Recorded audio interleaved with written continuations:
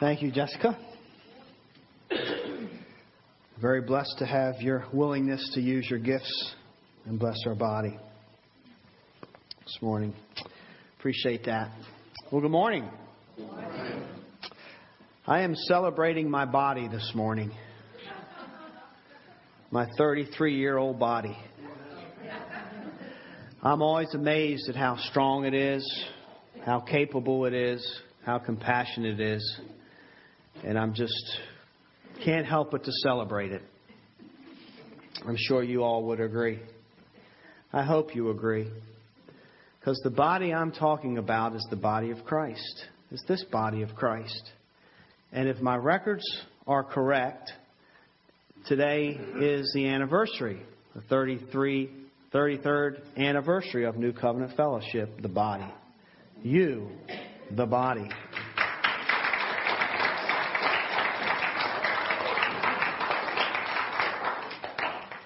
So enough about me. I was going to say, I kept looking over there at Kirk for reassurance because I thought I could really be making a fool out of myself if today is not the anniversary of this body. Won't be the first time, but it is the anniversary. So congratulations and celebrate God's goodness in our body.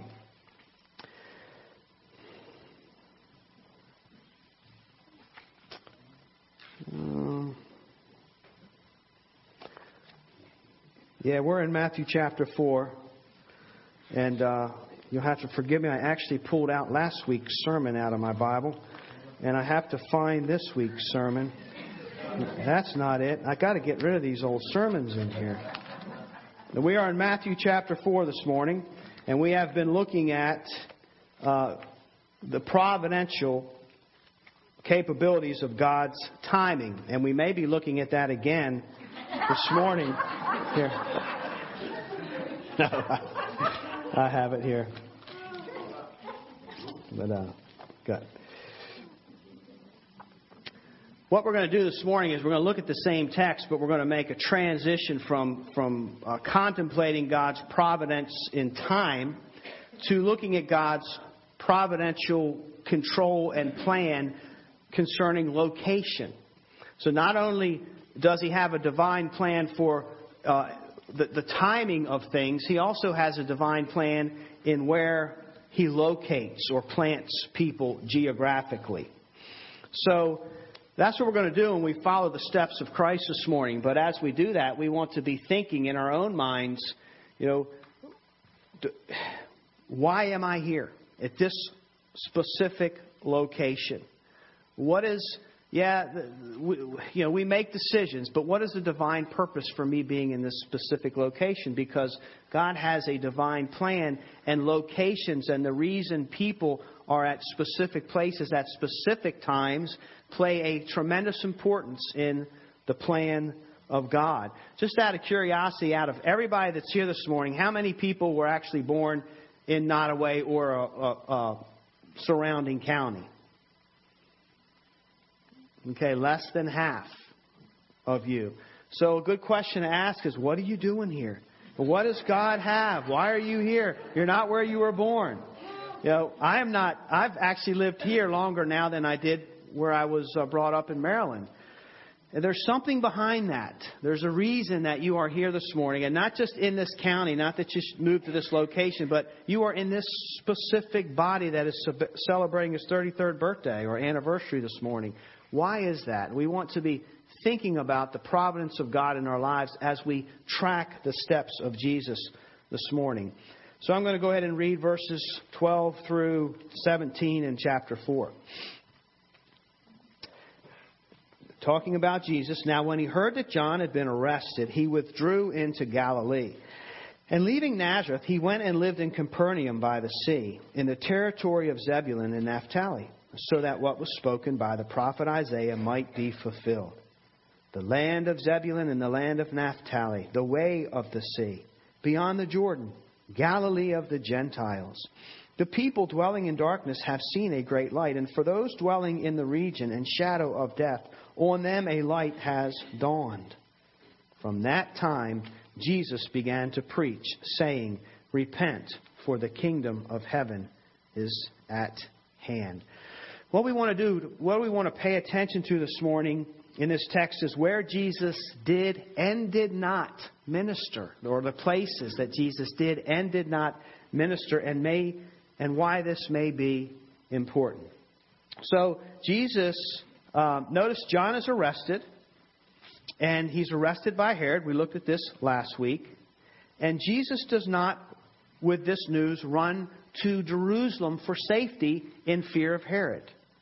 Now, why is that? And why does Jesus travel north instead of to the city of Jerusalem to begin his ministry? So what's going on here? Well, there's nothing random. I know by now you know there's nothing random in the way that God does things.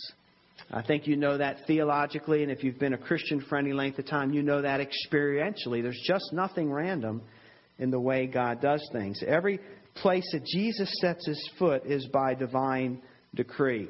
I love the Proverbs that says, man makes his plans, but God directs his steps. Because you have these two realities working concurrently. We think and we make reasonable, logical, or even emotional plans and steps, and yet over our will is God's will. And somehow, though we think these things and we are accountable for them, and they're very real and they make an impact and they count and they matter, our thoughts and our actions, God's will somehow superimposes sovereignly and providentially the will of man, so that man fits into God's will perfectly, and everything just goes perfectly the way God intends, even evil. Not that God wills, not that He ordains evil, so to speak, or creates evil, but even the messes that we get ourselves into, they go right with the flow. And Jesus is going places here. He's traveling places. He's thinking through things. And the places that His feet take Him are by divine decree. And so God's purpose is being served. His purpose is being served now that John is incarcerated. His purpose is being served now that Jesus launches into His ministry and follows these travel plans, if you will. Well, Jesus is not running from Herod, the Tetrarch, in fear. We learned that last week. And He's not scared of the Jews. When His time comes to suffer at the hand of the Jews, as we sung about in one of our songs this morning, He'll face that. He'll face that. And He's not running from Herod. As a matter of fact, if He's running from Herod, He wouldn't go north. He would go to Jerusalem. But He goes to Galilee. And as He goes to Galilee, He is fulfilling the prophecy of Isaiah, about an 800-year-old prophecy. And He's going to this place known as a place of darkness, this region of the Promised Land. And He is the great light, Isaiah says. This is the fulfillment. He is the great light that shines in the great darkness. So what I want to do is look at some of these places and consider some of these places in Galilee, in the area of Galilee, and their importance, why Jesus may have gone there. What's the strategy of God?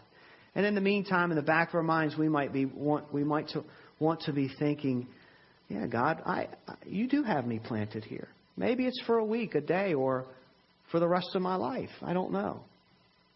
But it's more than just, well, I moved here to get a job, or I'm here because this is where I was born and raised. It's more than that if you're a Christian.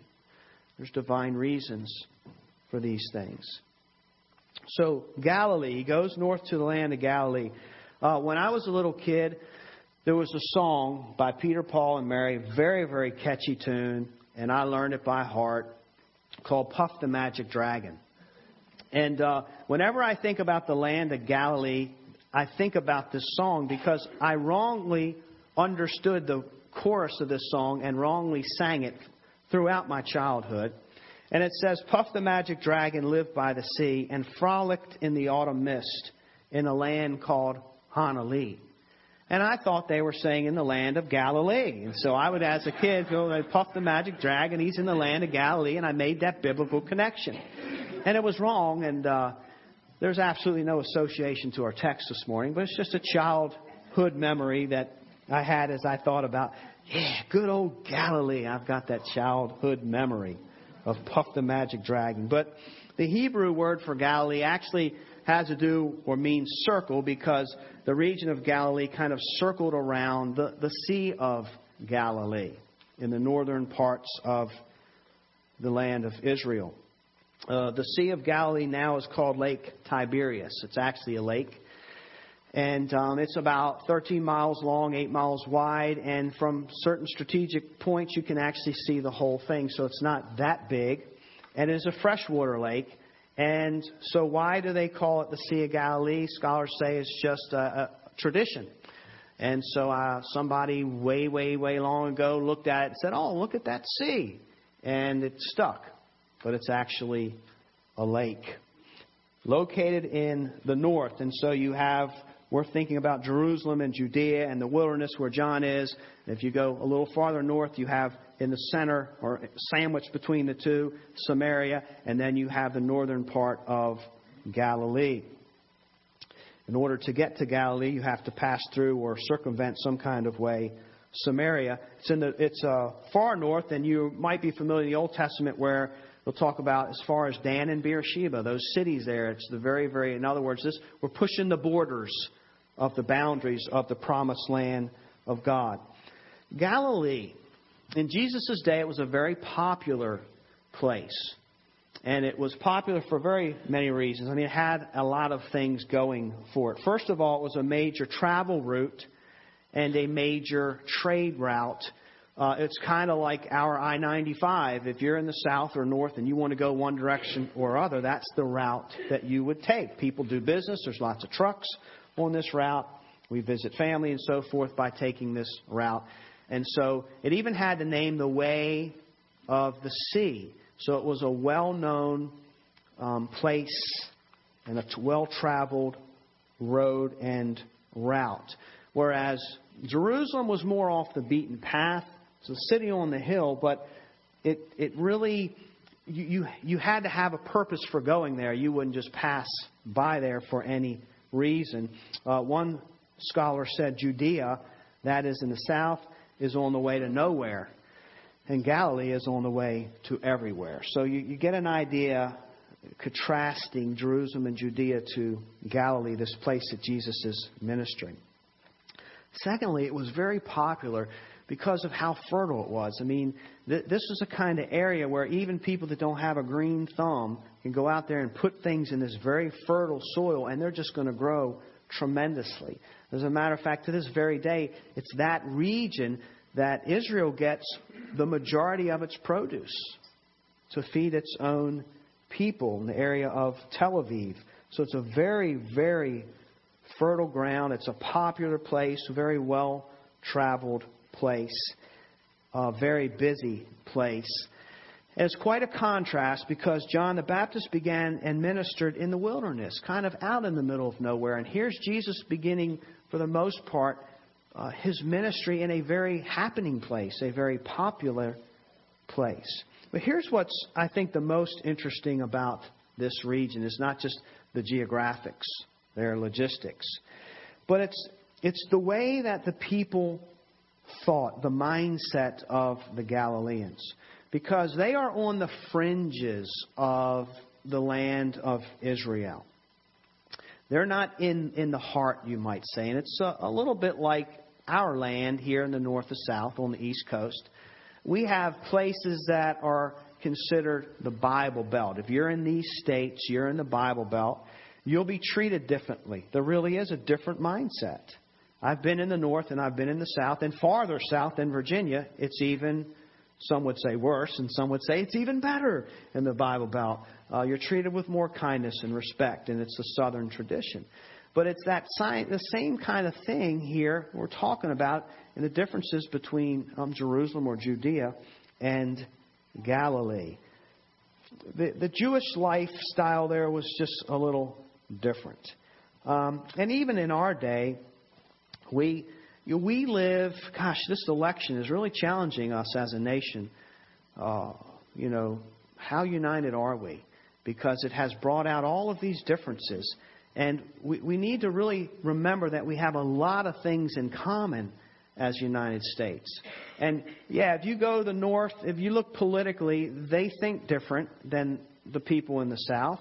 They have different ideas of how the country should be run, how people should be treated, what rights we should and shouldn't have.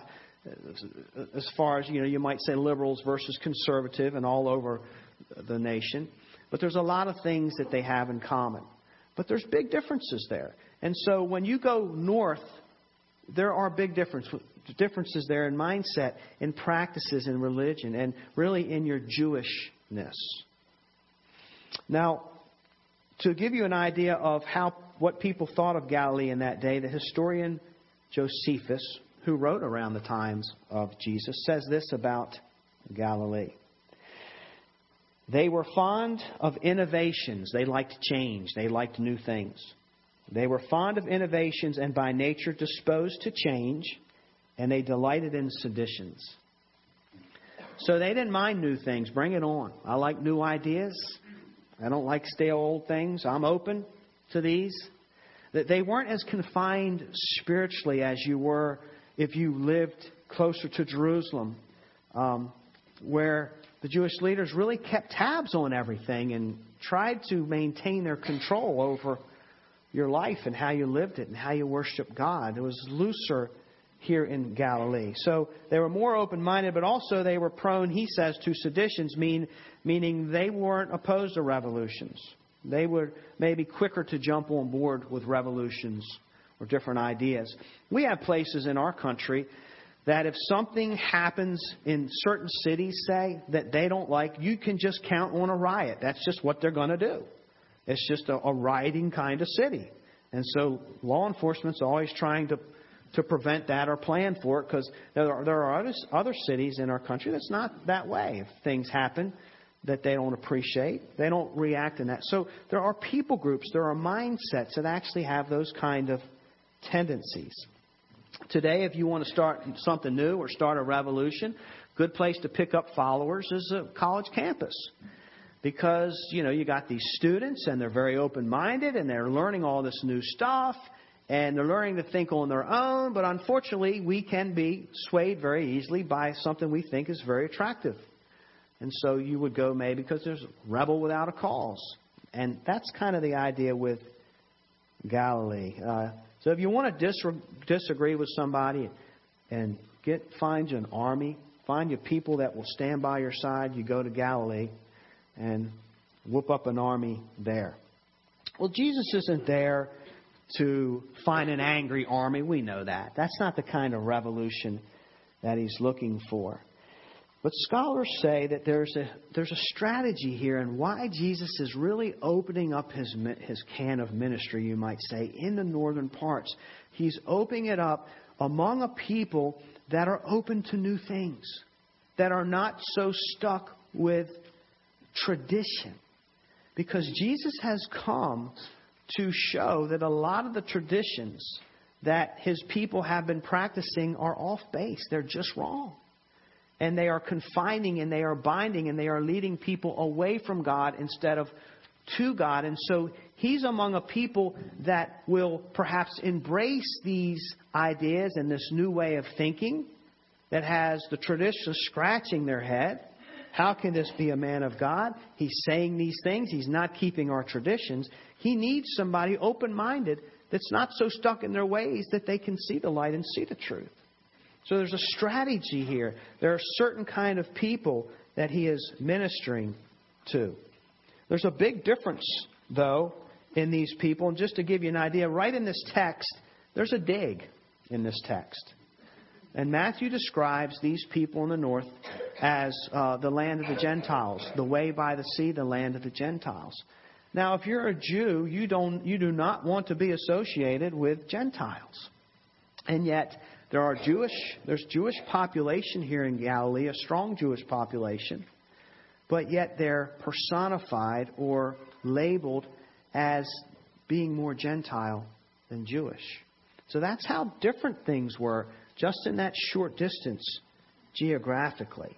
And we know the way that they became like Gentiles, and I mentioned it last week. They forsook God back in the days of the divided kingdom, back in the times when Jonah, the prophet Jonah, was ministering. And Corky's teaching that in Sunday school. They forsook him, and of course, Zebulun and Naphtali, they had the northern areas, and they went in there. They were supposed to drive the pagans out. They didn't. They did business with them. Then they intermarried with them. And then they became more like Gentiles than Jews. There wasn't this big difference anymore. So this is a land of the Gentiles here. Jesus is ministering in that area. The Jewishness, you might say, for lack of better terms, kind of watered down. Not as strict, not as confining there. And Jesus uses this mindset to His advantage. Of course, we know that when He does minister in Jerusalem, the leaders, very few, are open-minded enough to the truth because they are so steeped. And we'll actually close by considering that mindset. So they're open to change.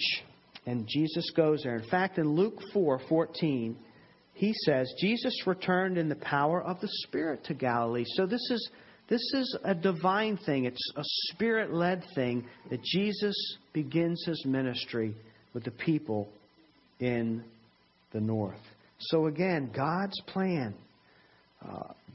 relocating people, bringing people to certain places. What's the divine purpose that we have? Why does God have me here? And obvious reason is, well, I'm a pastor. And that certainly was God's divine plan. But before that, or after that, and during that, what exactly is my purpose in this location? Now, we all share a similar purpose. And we'll get to that as well. He goes to the north. Now, in that region of Galilee is Nazareth, and that's the next geographical location or text. He goes to Nazareth. Nazareth, we know about that. Nazareth, say that 5 times without trying to get a lip in your mouth. 5 times as fast as you can. Nazareth. He goes to Nazareth. That's his hometown. That's where he was raised. But he doesn't stay there. It says leaving Nazareth. So what happened? Matthew doesn't tell us. We have to go to Luke chapter 4 to see what happens. Why wasn't he there? You know, we don't know a lot about his childhood. And we just get the idea that he grew up. He was a fine young man. Everybody liked him like everybody else. He didn't really ruffle anybody's feathers until he launched his ministry. So they welcome him. But something happens there, and he's no longer welcome in his hometown. And we find that something in Luke chapter 4.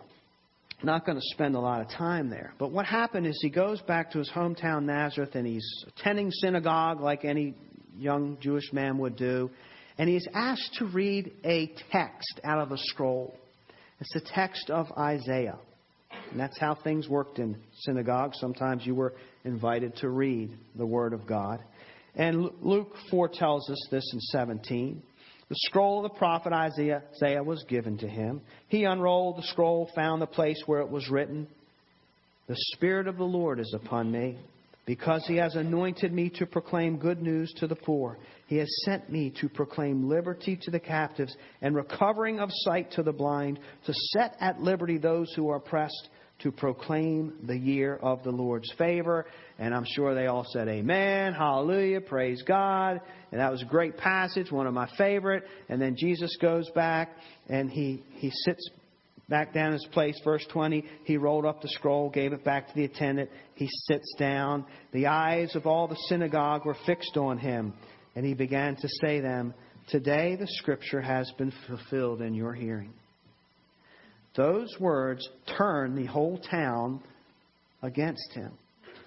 Because what he is saying is, I just read to you prophecy about the Messiah to come, and I am He.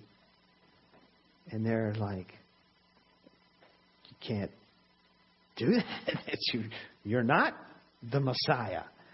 You can't apply the Scripture like that. That's not what we were expecting when we handed you this scroll. He's making the claim that he is the Messiah. It says in verse 28, when they heard these things, all in the synagogue were filled with wrath. They rose up, drove him out of the town, brought him to the brow of the hill, which their town was built, so that they could throw him down the cliff. So there's their hometown guy, and they are wanting to kill him. Turned against him. But wasn't Jesus' time. So he passes through all these angry faces and just makes his way safely to another location. The prophet is without honor in his own hometown. So he goes to Capernaum. Well, what is Capernaum? Capernaum actually is in Scripture quite a bit. We want to talk about that a little bit. And it plays an important part in redemptive history. I want to make sure I didn't hear water splashing over the edge of the baptistry. Capernaum, actually, I wasn't going to bring this up, but Corky brought it up in Sunday school this morning because he said the name Nahum, the prophet Nahum, means, what did you say? Comfort. It means comfort, compassion. And that's actually what Capernaum means. And some say it may have been named after the prophet Nahum, but we don't know for sure. Jesus spent a lot of time in Capernaum. A lot of time.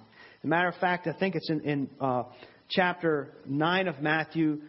It's called his city. So he was known to spend a lot of time there. And he performed a lot of miracles. A lot of the miracles that we read about Jesus performing, we just assume, well, it's right there in Jerusalem. It's not. A lot of the miracles he performed were outside of Jerusalem. So he spent a lot of time there, did great work there. Why did he hang out in Capernaum so much? Well, was it because necessarily they were so receptive to the truth? They weren't. Later on, he'll pronounce a judgment against them. Like, you guys really are blind, because if Sodom and Gomorrah had the light and the signs that you had, whew, so he pronounces a judgment. So then why would he be there? Well, a lot of it has to do with the fact that in Jerusalem, he would always be looking over his shoulder, because with John the Baptist out of the picture, Jesus is their main enemy. He's the one who's making disciples and, in their mind, leading people away from the faith. So he can minister there, do his miracles there, preach the message that God has given them there without the worry of looking over his shoulder all the time, because it was not yet time for him to be taken captive. This is a slap in the face, really, to the Jewish mindset, that someone that would call themselves the Messiah would even be from a place like this, that would even minister in a place like Capernaum, Galilee. And that's why in John 4, some of the Jewish leaders said, "Is this the Christ to come from Galilee? Search and see that no prophet arises out of Galilee." It just goes against the grain of the status quo of thinking. And those guys up there, they're fishermen.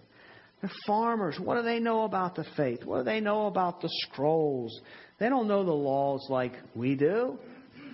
Surely if a Messiah is going to come into the world, he will come into this place where the great minds of the faith are, in Jerusalem, where the temple, the very presence of God is, where people obey the laws strictly and show their love to God by walking in obedience. Surely if the Messiah will come, he will come in a place like this, the most sacred of places.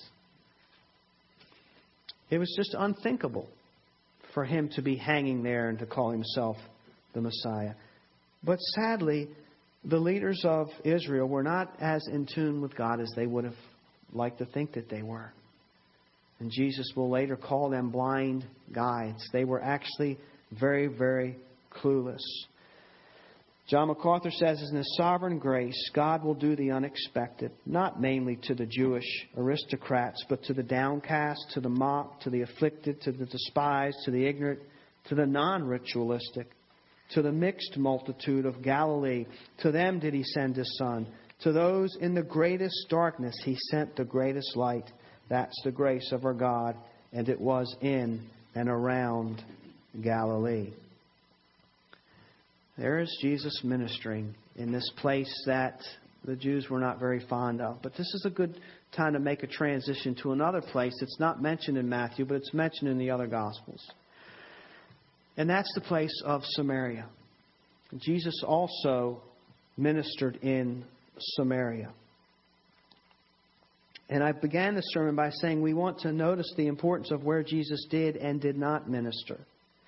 There's a very, very popular verse in John 4:35, and perhaps you can finish it for me, but it says, Jesus is speaking, "Do you not say there are yet 4 months, then comes the harvest?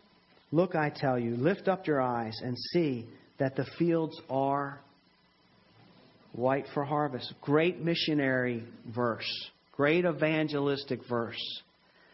We use it all the time. where was Jesus when he said these words, just filled with hope? I mean, just look around. There are just people, worshipers, people that are not worshiping God. They're just waiting to worship God. Very, very ripe, fruitful times. Where was he when he spoke that verse? He was in the heart of Samaria. He didn't speak it in the city of Jerusalem. And it's in the context of John 4 when he meets the woman at the well. She's a Samaritan. He's on the way north. It's all in the same time frame. And she perceives him. First of all, she's shocked that he has anything to do with her because he's a Jew and you're not really supposed to have anything to do with us. Remember, you hate us. What are you doing here? And you're asking for water? And then he proceeds to tell her, yeah, you have 5 husbands and a boyfriend at home. And that's when she perceives that you're a prophet. You know those things. It's the only way you could know them. So there's something spiritual that takes place during this conversation. And then later on, they start talking about where's the best place to worship. We say it's on this mountain. The Jews say it's on this mountain. And Jesus makes a comment about God is seeking worshipers. He's seeking people that will worship Him in spirit and truth. And then she goes home to her little town and she says, meet the man that tells me everything about me, knows everything about me. And they do. And there's a revival right there in Samaria, basically. And verse 29 of John 4 says, they went out of the town and they were coming to him. And then verse 42, we have heard for ourselves and we know that this is indeed the Savior of the world. Something very dynamic is happening in a land that God's people had pushed to the side. It's a place that you don't evangelize. These are the people that you don't want to talk to. They've been forsaken. Now they were a mixed people. And they were very messy to the Jews because they were messy racially, being mixed. And they were also very, very messy theologically because of the syncretism of religions that had seeped into this land. So yeah, it is a really messy place for the people of God. They didn't want anything to do with it.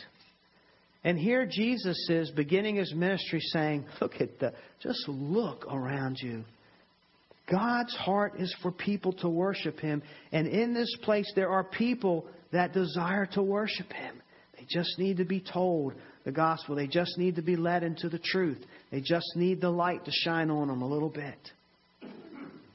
Now you're going to be amazed, and I hope that you come to Sunday school and listen to Jonah, because we have been building up 4 chapters, finally Matthew saying Jesus is the King, and now we're getting to hear from the King. And that kind of those 4 chapters went better with Ephesians. It's amazing to me that the remainder of the chapters in Matthew, and I don't know how long Corky will be in Jonah, but there's going to be remarkable similarities because in essence, Jonah is a New Testament book in the Old Testament, so to speak. Same issue, same problem with the human condition of the heart and also people, the ministry mindset, and what is God really after. So let me just close by making some application here. And why bring all of this up? Well, we've been talking about providential times. We've been talking about providential places. And the majority of the places that Jesus ministered were not where we often in our minds picture, right there in the city, right there in the Temple of Jerusalem. They're out. They're in Samaria. They're even up there with the liberals, open-minded people. The places that if you're a person of God, you really don't want to go and hang out with these people. You don't want to minister to these people. You want to stay tight into your own little group. Jesus is pushing the envelope here because it needs to be pushed. He's shining the light on the original plan of God's boundaries that we have closed off, perhaps, or at least they had closed off as the people of God. So the application is, first of all, it just reveals us the heart of Jesus, reveals to us the heart of God, that He has all peoples in mind when we're talking about the Christian faith. When we're talking about having fellowships like we do today, celebrating this anniversary, God's mind is open. He wants people from every tribe, every nation, every tongue to enjoy Him and worship Him like this. It's never supposed to get so cozy that we cut ourselves off and start deciding, no, we can't minister to these people anymore. And I do that in my mind. Because there are certain people groups that are hard to minister to. And they are very messy theologically. And hard to break through. And yet, that's not God's boundary. I just soon stay here with you. Because I know you agree with most of what I say. And you don't rub me the wrong way. You don't say things that make me want to put my hands around your neck and shake you. For the most part. And yet, just like we're learning in Jonah, that's not how God thinks. And if we're to represent God, we're not representing Him if that's the way we think. If we're determining who we will or will not share the gospel. So we're just seeing God's heart here for the lost. Jesus is breaking this mold because it needs to be broken. God is seeking worshipers from every place. Second, and I think another way of application is the Jewish people, God's people, couldn't see this plan of God beautifully, wonderfully unfolding. I mean, Jesus, everything He says is done and does is fulfilling centuries-old prophecy and promises from God. It's coming. One day I'm going to do this and blow your socks off. And here is Jesus doing this. And they can't see it. Because they are so focused on themselves. They're so focused on being the people of God and walking in the righteousness of God and obeying the laws of God. They're so focused on their own little lives and world and comfort and the laws that they had set up for themselves that they missed the divine plan of God. It became way too much about them and their faith. And God got out of the picture. Now, how dangerous is that? Did they know God's Word? Oh, yeah. Did they love it? As far as they were concerned, absolutely. They treat it with the greatest respect. And yet the God personified, they don't know Him. And it's possible to get in these kind of groups and become so comfortable and interpret God's Word in such a way that we're really not living for God at all and not understanding God at all and not reaching the heart. See, Jesus didn't meet their criteria. Now, He didn't meet their criteria. He didn't do things the way they did. And so they shunned Him. You know, do we set up criteria that is man-made and get all fixated and obsessed with things that really hinder the work of God? Now, this is a message for me, for sure. Because sometimes we might think that we're kingdom-minded, and we're just all about ourselves. What church does for me, or what God does for me, or what I think it ought to look like. And you got no business going there or talking to those people. Now, what just happened to my heart when I think like that? It's not thinking like God's. Jonah teaches us that, and Jesus is going to nail this. Matthew's going to nail this home for us for a long time. Well, for 28 chapters, I'm going to nail it home for a long time as we preach through this. So, just to close, we want to be challenged and mindful of where God plants us, and then when we're there, what does He want us to do? Are there people in this area that perhaps He wants to see them worshiping Him in the context of a Christian community? What has He equipped us to do? Yeah, they may be liberal-minded. They may be messed up and ask all kind of crazy questions and have be faithful to 5 or 10 different kinds of religions and all contradictory in their thought. Yet, and we want to write them off. I was encouraged about testimony from Kevin.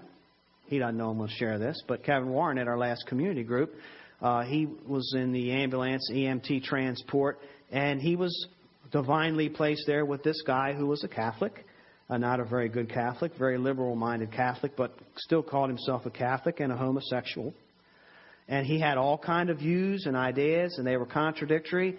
And I'll just say this for Kevin, and I may be representing him, but if I were Kevin, I would be thinking, God, I got to get a different partner. I don't want to talk to this guy. I don't like the way he thinks. He annoys me. He's nothing like, he doesn't hold my values. And Kevin hung in there, and he just kept quoting Scripture, quoting Scripture, quoting Scripture. When it was all said and done, the guy respected him for not just throwing opinions at him, but actually using God's Word. That might have been the only thing he respected, because Kevin confronted him. But look where God planted Kevin. And there, somebody very religious but liberal-minded and trying to, we see it every day. Where does God plant us, and why are we where we are? There's a divine purpose. Every believer has a divine purpose in every step and in every place. May the Spirit come upon us as promised in Acts 1:8, and may we be His witnesses to the ends of the earth. May God bless the preaching of His Word.